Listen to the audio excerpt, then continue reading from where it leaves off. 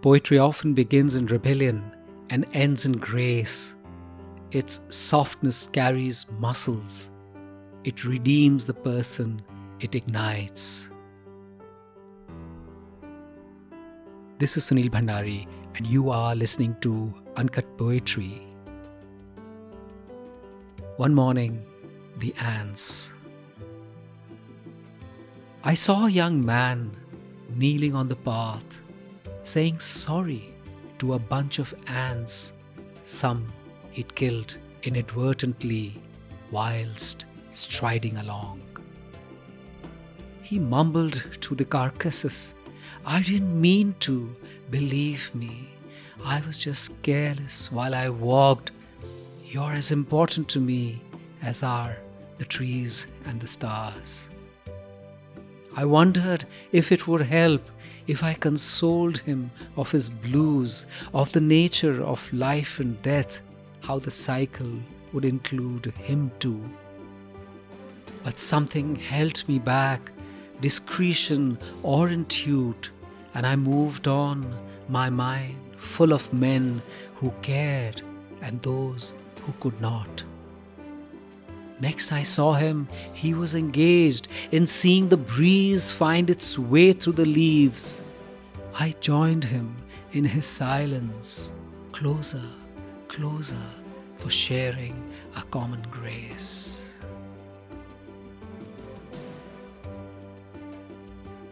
Next I saw him, he was engaged in seeing the breeze find its way through the leaves. I joined him in his silence, closer, closer, for sharing a common grace.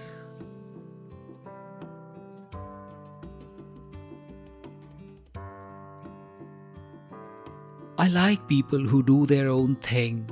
The youngest of the young, the maddest of the mad, the dreamer in the group who gets ribbed, the one with the wildest theories, the one who always has the last laugh. I love the ultra-sensitive, the one whose heart breaks when she inadvertently steps on a tiny monsoon snail, the one who gets lost on the way to familiar destinations, the one who picks only fallen flowers for prayer, the child who goes into the meadow on the way to school.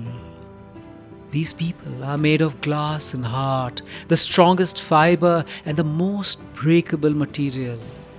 Because all such people go against the grain, against the accepted, against the norm. And that is what makes them precious and dangerous and endangered. For to be different is not to be of this firmament, is to think radically and know the secret rules of flying. Such people are the one with another realm. Such people need to be held close and paradoxically to be given their space, so they know their genius is not scorned into ash or hastened into oblivion. If as people we have to have inspiration, if as civilization we have to have radical minds, if as the human race we need to figure out the unfathomable, these are the flames which need the cupped hands of all humanity to save them from extinguishment.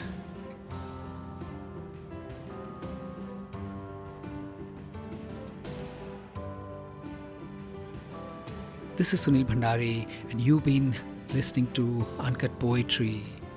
Did you know that I have a newsletter called The Uncuts, which comes out every Sunday and is full of grace and mull? Get the link to subscribe it in the show notes. And did you enjoy this episode? Why don't you rate it on Spotify or leave a comment on Apple Podcasts? And if you loved this episode, why not share it with someone you love? See you next week.